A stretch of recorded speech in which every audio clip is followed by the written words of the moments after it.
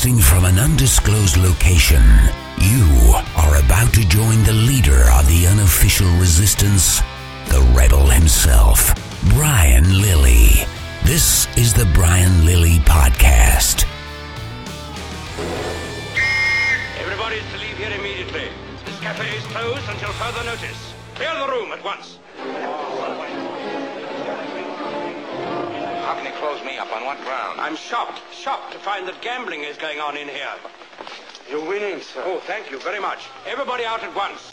That's Captain Renault from Casablanca. You know that scene, the police captain going into Rick's Cafe and talking about how shocked he is that there's gambling going on in this establishment. It's kind of how I feel about Bill Blair coming out as a liberal. Bill Blair is someone that, if you've paid any attention to Toronto politics, and let's face it, the police chief of Toronto is such a larger-than-life figure, and the media is so concentrated in Toronto that you're going to hear from Bill Blair whether you live in the Big Smoke or not. So this guy coming out and saying that he is, in fact, a liberal is the least shocking thing that I've heard in quite some time. He has campaigned on legalizing marijuana. He has campaigned for the gun registry. He was a little bit quiet on prostitution. So I don't know how he's going to line up with his newfound friend and party, Justin Trudeau and the Liberals there. But I do know a man that knows Bill Blair rather well. Joe Warmington's columnist for the Toronto Sun, and he knows all the players in the Big Smoke. Joins me now on the line. Joe, Bill Blair, what do I need to know about this guy that I can't just assume from watching him for the last 10 years on the media stage? Well, naked ambition is the one thing that you must know about Bill Blair. And that, again, he will shoot for the very top, and that's why he achieves so much. And so nothing that you've said in the preamble surprises me about him being a liberal. I know that the Conservatives were interested in him running for them as well because of the name recognition, and he is bigger than life. He's a very, very big presence. But he's a liberal.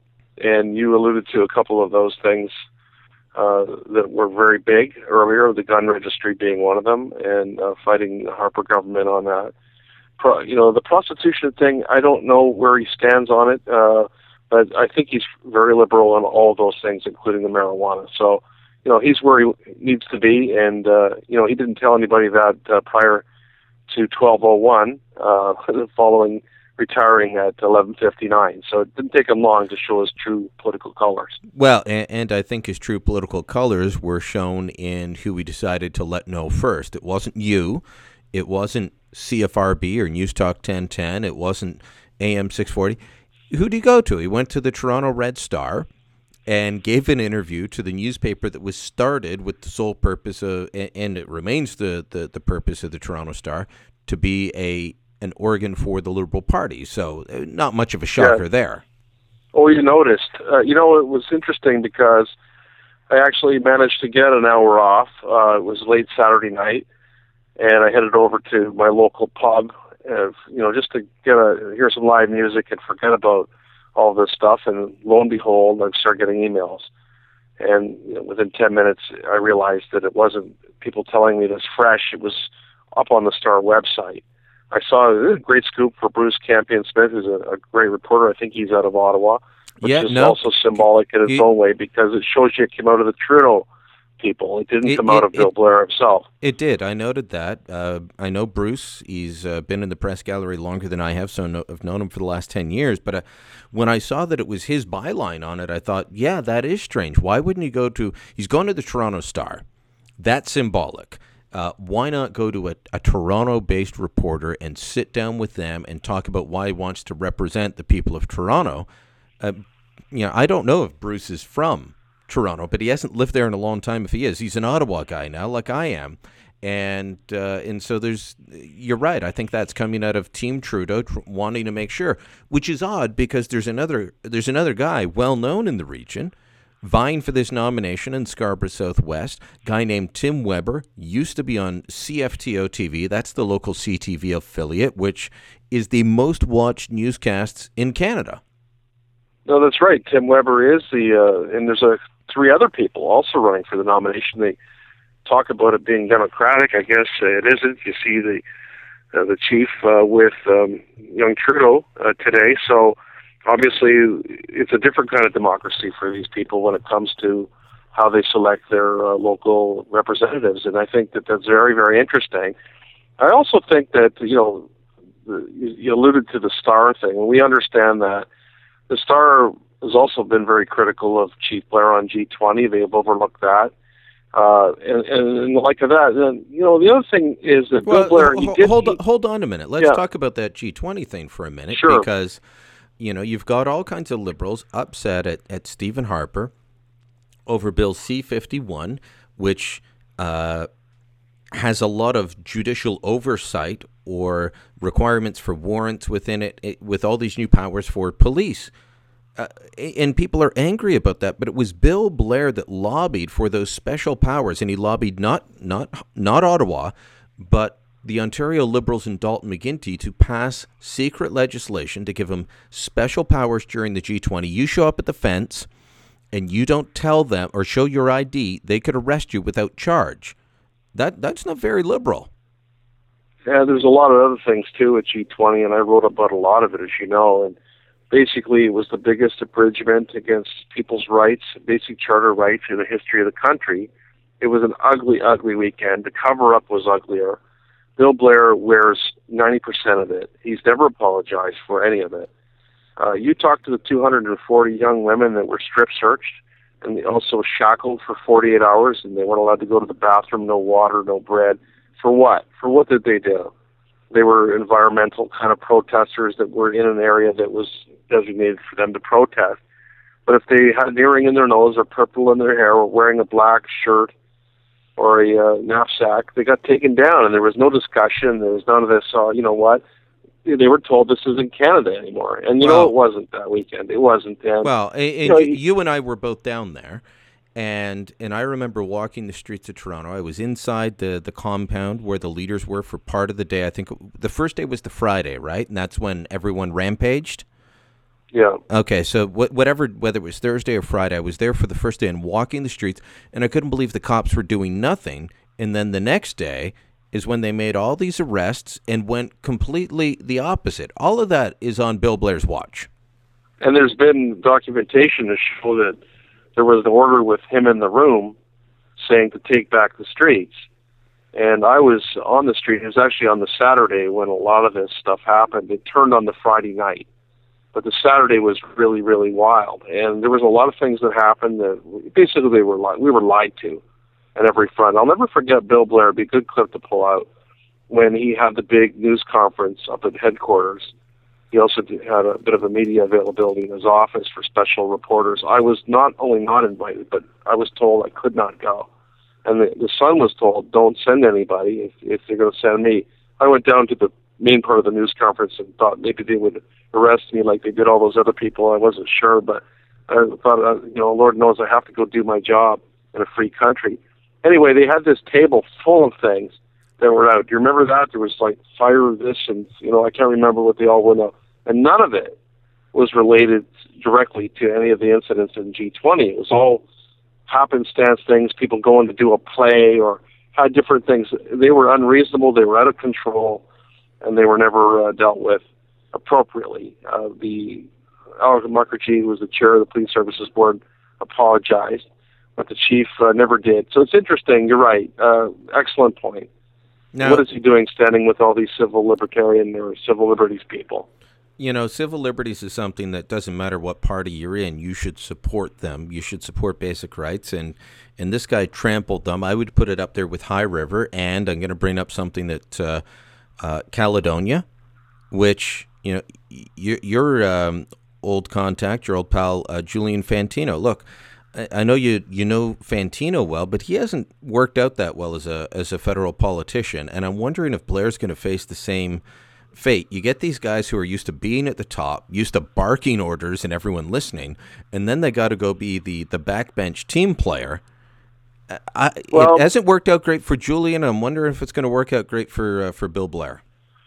It'll be easier for Bill Blair than it was for Julian because Bill will get the softer ride from the leftist media outside of yourself, and there's some real media, but what I see out of Ottawa is a lot of the same stuff. Just repeat and record.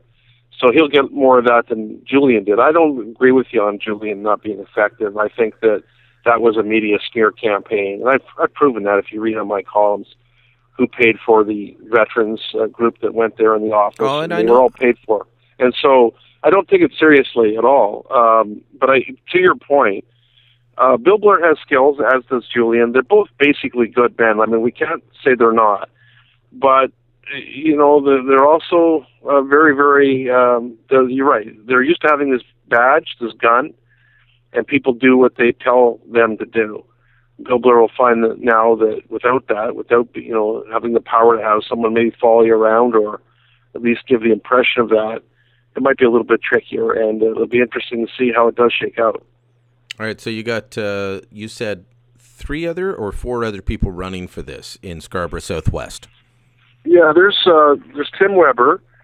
I've got the names right here. I can tell you who they are. There is 2 or 3 other people. Okay, so... But anyway, they're local people that live in the riding. Bill Blair doesn't live in the riding, and he never did live in the riding. He does admit to being a Scarborough boy, but just not that part of town. This is a riding held by the NDP, and I looked up the election results from 2011 with a sitting Liberal MP in 2011, Michelle Sampson. The Liberals finished 3rd. The Conservatives beat out the Liberals in Scarborough Southwest, and the New Democrats won it. So this is going to be tough for the Liberals to take back regardless. I don't know. I mean, I think that Bill Blair can win that down there. I do think that there's a chance. It's a kind of a progressive part of town. It's kind of Stephen Lewis country, if you will. I do think he can take it. But you're right. It's not as obviously people like Tim Weber, and there's a guy named Michael Kemp and Michelle Serrano and a Mohammed Sukars. They're all running. They're all local people. I know their names, but I don't know them well. I don't think any of them have a chance now. But if he gets through all that, I think with the media campaign, the Toronto Star and all that stuff, the media party, as you call it, you'll see him get there, and it'll be a lot of fun when he does.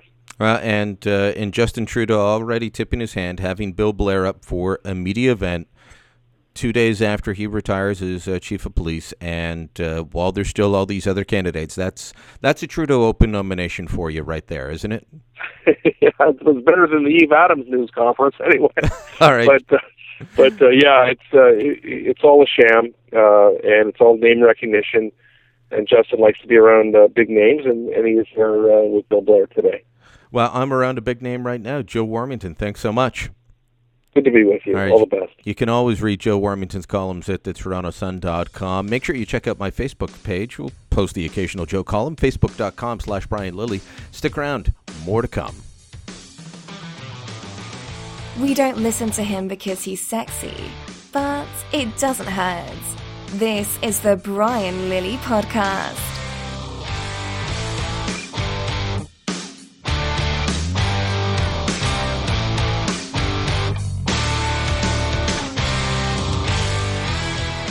You are about to join the leader of the unofficial resistance, the rebel himself, Brian Lilley.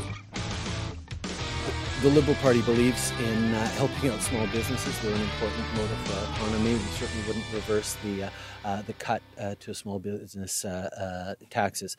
However, we do have concerns around the implementation to make sure that it's fair. There's a number of studies that have shown that it disproportionately benefits, in some cases, wealthier Canadians. And that's one of the lenses through which the Liberal Party will make sure that that measures going forward do, that they help the people who need the help and not, as this budget does, people who don't need the help. That was Justin Trudeau last week talking about the small business tax cut. He is saying that he won't reverse it, but he doesn't like the way it's structured, and this is part of the bun fight going on about the federal budget right now. Welcome back to the Brian Lilley Podcast. I'm, of course, Brian Lilley, and joining me on the line right now is Dan Kelly. He's the president of the Canadian Federation of Independent Business. And Dan, I saw you at the budget lockup, and you guys gave this budget an A or an A+.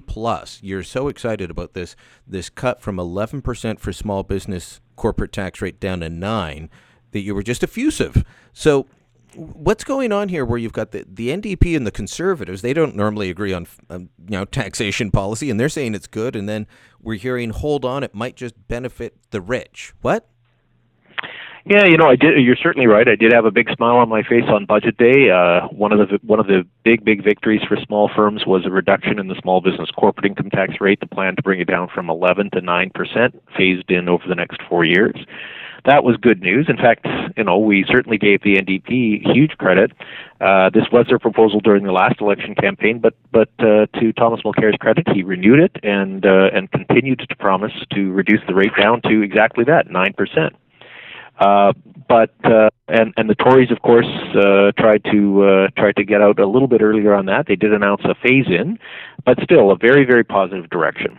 And if you look at what's happened over the last couple of decades, both under the Liberals and under the Tories, the large business corporate tax rate went down. It was almost cut in half, from about 28% down to 15% now. Yeah. But the small business rate has only moved a tiny bit. It's moved from 12% to 11%. And so we pushed for some time to try to get the government to announce a more healthy reduction schedule, and very, very pleased that they did. And yeah, we're hoping to get the clarification from all parties. We've certainly made contact with the federal Liberals to have them clarify their views on this. This is an issue that is being hotly debated at the provincial level too. Some provinces moving to take away the benefit of the small business corporate tax rate from very small businesses, particularly from professionals. So it's a debate that rages on. I'm pleased to say that we've got right now a majority of provinces moving in this direction, and also two federal parties now strongly endorsing it too. Well, let me be upfront. I am, with the demise of Sun News, I'm out there as my own small business and in just learning the ropes on this. I'll even say that when I signed up for my bank account with Scotiabank, apparently I get a membership. I don't have any paperwork. I haven't signed anything, but apparently I'll get a membership with your group. But you and I have talked for years, so I'm not calling you due to that. But let's get that full disclosure out there.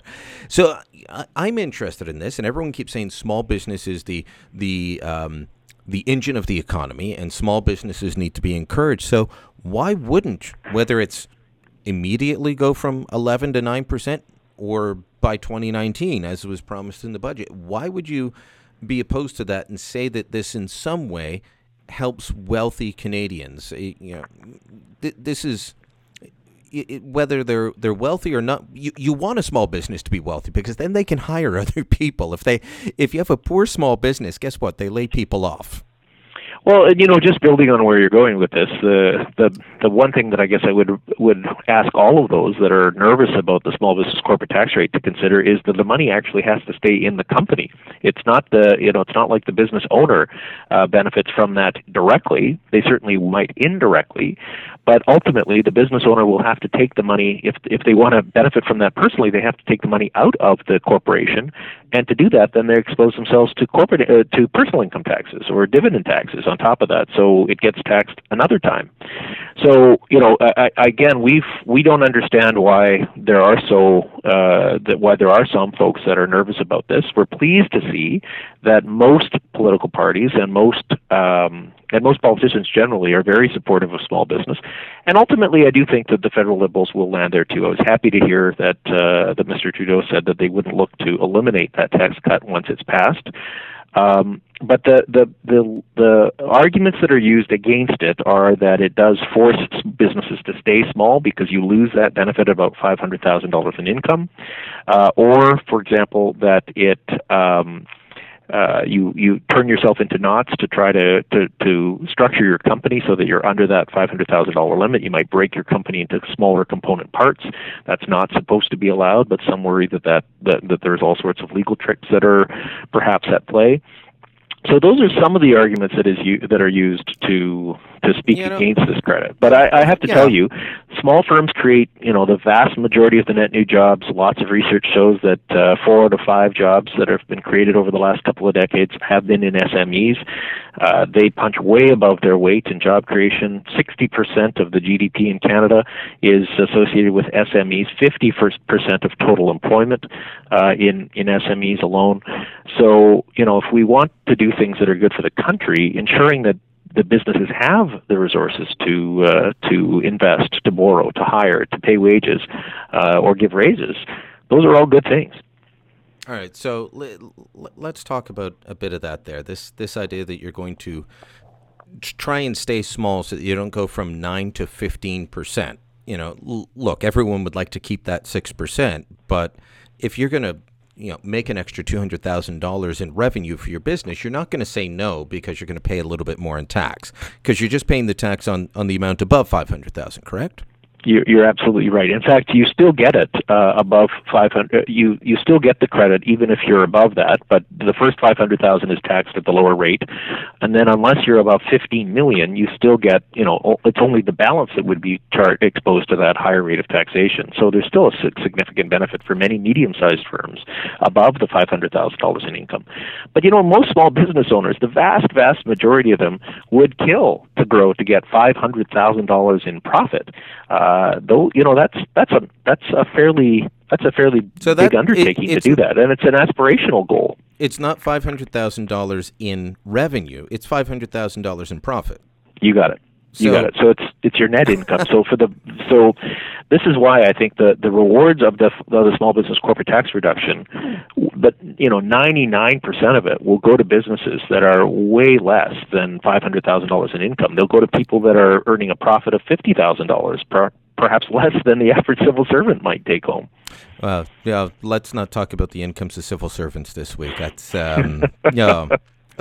people forget that Ottawa is one of the wealthiest cities in the entire country. I want to ask you about this.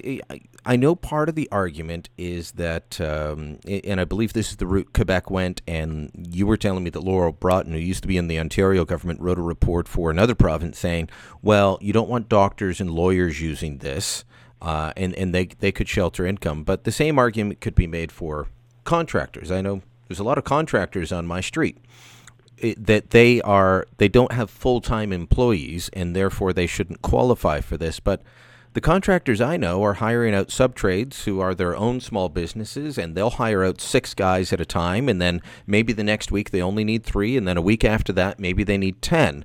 These guys are still creating jobs. They are still generating economic output. Why punish them because you don't have a full-time employee? Well, you raise a really, really important point, and that is the world of work is changing dramatically. Gone are the days when people had one full-time job as a paid employee, and they did that for the rest of their life. Today, people move in and out of traditional employment fairly frequently, and your case study in that. We have people that are, might work for a couple of months as a paid employee and then work on their own business for a few months and go back and forth between, or may have a combination of part-time paid employment and contract work on top of that. And governments really struggle to stay up with all of the new models to provide work, to provide employment out there. And the small business corporate tax rate is only one policy that is available to them. You have to be an incorporated business to qualify for it. So it already limits those that are just, say, have some business income on the side through their personal return. But it is an important part of our policy. There are good and legitimate reasons why you would want small businesses to pay fewer taxes, less tax. And one of the big ones is that smaller firms end up struggling under the weight of regulation much, much more heavily than their larger counterpart.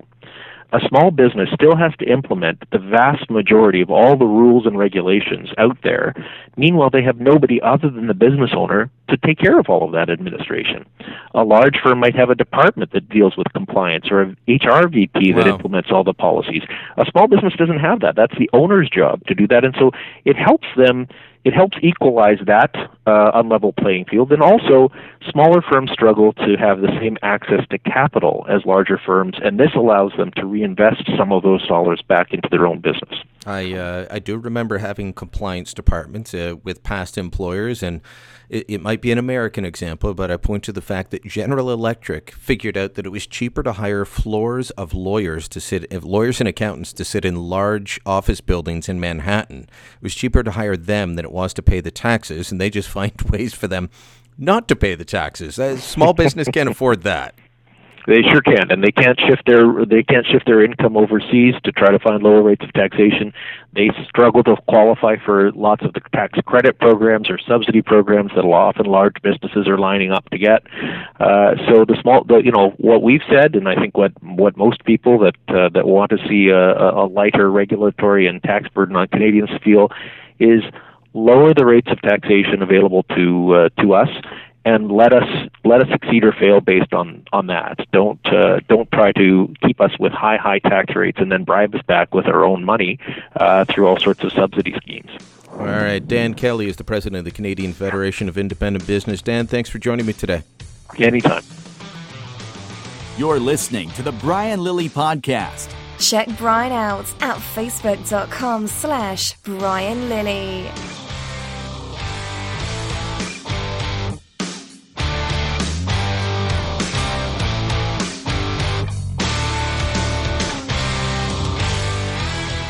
He's hated in official Ottawa, loved by you. This is the Brian Lilley Podcast.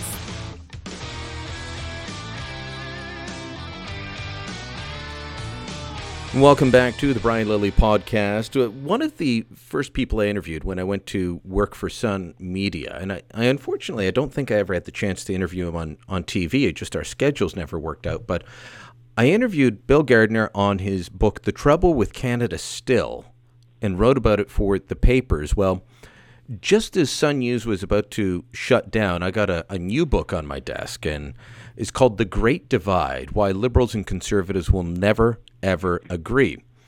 And I'd asked my producer, Stu, let's try and book him this time. Let's get him. He's got a new book out. This will be good. We'll talk to Bill Gardner about this. And I was always getting emails saying, why aren't you interviewing Bill Gardner? Well, Sun News shut down. His book came out the next week, and I emptied out my office that week, and all of the books were just thrown into my basement. And I was ignoring them until I needed to set up my new office here. And my son, my 14-year-old, about to be 15-year-old son, picked up The Great Divide one day. And I guess he'd been reading it for a couple of days before I figured it out, because he started coming up and asking me questions. So that reminded me I should give Bill a call. Bill Gardner joins me now from just outside Toronto, right, Bill? Yes, King City, outside Toronto, yeah. Beautiful spot up there that you've got. I want to ask you about this one because I've looked through the book. I'm fighting a almost 15-year-old for it, but I've looked through the book, and you go through and you say, this is more than just a partisan divide. This is a worldview divide. Do you think most people see it that way, or how does it come about? Is it something we feel in our guts? What? Well, first of all, I'm glad to hear your son is interested in the book. That makes my day. Secondly, I guess I should say this to your listeners. This book is not about party politics. It's about divided worldviews. And the image I use is of a man standing on a street on a beautiful day, and suddenly this huge gash opens up in the road, and buildings start toppling all around him, and he says, oh my gosh, it's an earthquake. But of course, that's not the earthquake. It's the consequences of the earthquake. The real earthquake is in the tension between the geological forces way below the ground that he can't see, but that an expert say could explain to him. Well, this book really is about the same sort of thing. It's about the tension between the ideological forces that we can't see. And the object of the book is to explain them to readers to help them articulate their feelings, because one of the things that really spurred me to write this book was my upset over the last couple of decades with the growing vitriol and vituperation that you would tend to witness almost anywhere. For example, you go to a dinner party with family and friends and so on, and everybody knows there's about 15 or 20 topics that simply no one is going to raise. Why? Because they're afraid of outrage. We can't say they're afraid of opposing arguments, because there usually are not very clear arguments. And the purpose of the book, and not to be immodest about it, is to help supply both sides of this divide with the arguments that underlie their outrage and their silence, so that they can articulate them. I got upset with the idea that our society is becoming infantilized by this fear, and this basically it's a fear of debate. It's a fear of, and almost an anger that you see generated around the table in people who get very anxious that someone's going to defeat them in an argument. So instead of going to clear, rational debate, they go to emotion. Outrage being the most favorite like drop-down card on that score. Well, I've witnessed this on campuses, and we've all seen the ridiculous stories. But you're right, even amongst adults that have left that special place called the campus, this goes on. I've had people say they won't debate me because, well, I don't get angry and I don't get emotional enough.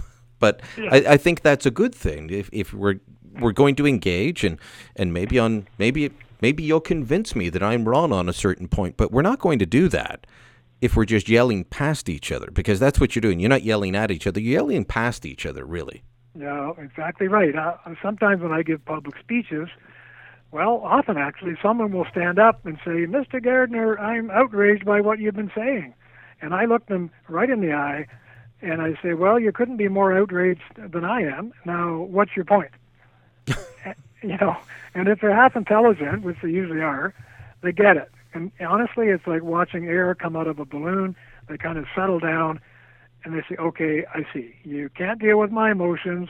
You want a fact or a principle that we can discuss and debate. And I said, yeah, because just as you said, Brian, you may be right, I may be wrong, but it may be the other way around, and we're not going to know that unless we come to grips with something debatable that you can put on the table.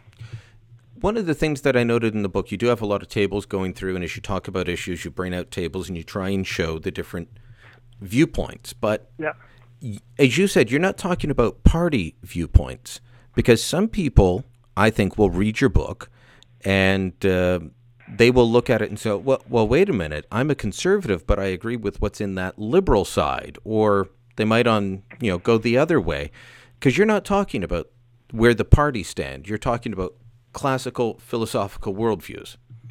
Well, that's right. And I've said before in some of my other writings that, political parties can be quite distressing because often they get involved in what I call prostitution politics, by which I mean they will basically tell you what you want to hear if they think they can get a vote for it. A lot of it is unprincipled.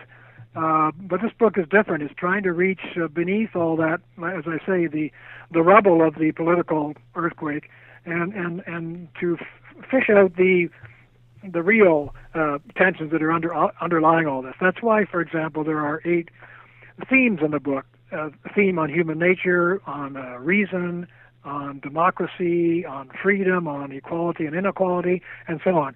And in each one of these chapters on the main themes, at the end of them, as you pointed out, there's a table where the readers can find out for themselves where they stand as between a liberal or a conservative position. At the end of the book, of course, all of these themes kind of come together in a section which deals with the issues. And the issues are homosexuality and gay marriage, which are still very hot in many liberal democracies of the Western world. The issue of abortion, which even though the left likes to think it's been taken care of and will go away, is never going to go away. And now we have on the table the issue of euthanasia, which our own Supreme Court has just been meddling with. And at the end of each of these chapters also, you can look at the table. The tables are titled, Where Do You Stand? They're asking, where do you stand? And it is quite surprising how many people call me or stop me and say, I've been reading your book and I'm a bit shocked. And I say, why? They say, well, I was talking one way and walking another. As you often find. As you often find. And, of course, this is the sword which cuts both ways. But what I usually find is that most people are sort of talking left but living right with their family and their friends and their sort of personal moral positions and things like that. But when it comes to public discussion, they often take the sort of leftist view, which is interesting too. I was on a show with TVO broadcaster last week, and he said, Mr. Gardner, he said, you've been you've been writing about these things for 25 years or more. How do you feel about the whole country going the other direction from the one in which you like to see it go? And I said, I feel like I've been standing on a rock the whole time in a leftward drifting sea. And in the distance, I can see this ship in the fog, and I can hear voices. And you know what the voices they're saying? They're saying, look, over there's a man drifting to the right. And that's the way I feel, and that's what I think has happened. Well, some people say, well, you see, that's your problem. You're a dinosaur. You haven't moved. And I say, well, is it a problem? Because I feel that a sensible country has got to have a set of principles which become the kind of groundwork or foundation of common life. And if we simply drift away from those principles over time, I think we better start getting really concerned, because where are we going? I was reading the Supreme Court decision on the prayer at City Council in Saguenay, and I kept telling people, look, you can be for or against prayer at a public meeting like that. And I'm of the opinion, if you don't want to pray, I don't think anyone should be forcing you, coercing you. I mean, it's a very personal thing to decide whether or not you're going to pray. But the reasoning of the Supreme Court that you had to get away from that this was banned, was because of freedom of religion. And they admitted that nowhere in the Canadian Charter or the Quebec Charter does it forbid what's going on, but due to their evolving interpretation of freedom of religion, it would be banned. Yeah. So that's the drift that you're talking about. It is the drift, and as you had just pointed out, simply by raising this example, and as I do suggest in The Great Divide, more than suggest, I describe what I consider to be a lamentable situation for modern Canadians, which is that ever since the Charter of Rights and Freedoms came into being in 1982, I think we've become an increasingly infantilized nation, in the sense that our representatives in Parliament are simply not going to debate or discuss the key moral issues of human life if they don't have to, because they figure they're just going to get in trouble for it, get somebody shouting at them or outraged. So what do? They test it on the court. They run it by the judges, or they run it by the clerks to see what the judges might think before they go anywhere. In other words, and this is not a stretch, I think, to say that, during the colonial period of Canada, it was judges in England who made the most important decisions about moral life for us as colonists, because we didn't have responsible government before the 1840s, 1850s period. Mm-hmm. And I make the argument that in a sense we've become recolonized, because these important decisions are still being made by judges rather than by us, except instead of being seated in England, they're seated here. Yeah. Well, it's sad to watch politicians consistently say, and I remember the 2004 election, all the big issues. I was out for Paul Martin calling the election, visiting Rideau Hall, and he came out to do his news conference, and all the big issues, he just had to say, I'm sorry, that's before the courts. And some of them he had put there himself, and he's not alone in doing that. I'm going to have to wrap it up there, Bill, but I'll tell you, my son is currently in the chapter on freedom. And he said to me the other day, Daddy, I'm not sure that I fully understand freedom because, well, maybe I'm just a teenager who spends all day at school being told what to do by his teachers and then comes home to be told what to do by his parents. I said, You'll figure it out one day, son. Yeah, good.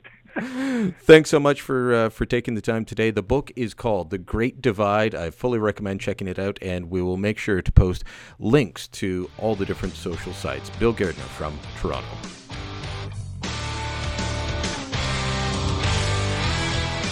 Join the rebellion. Find more Brian Lilley at www.therebel.media.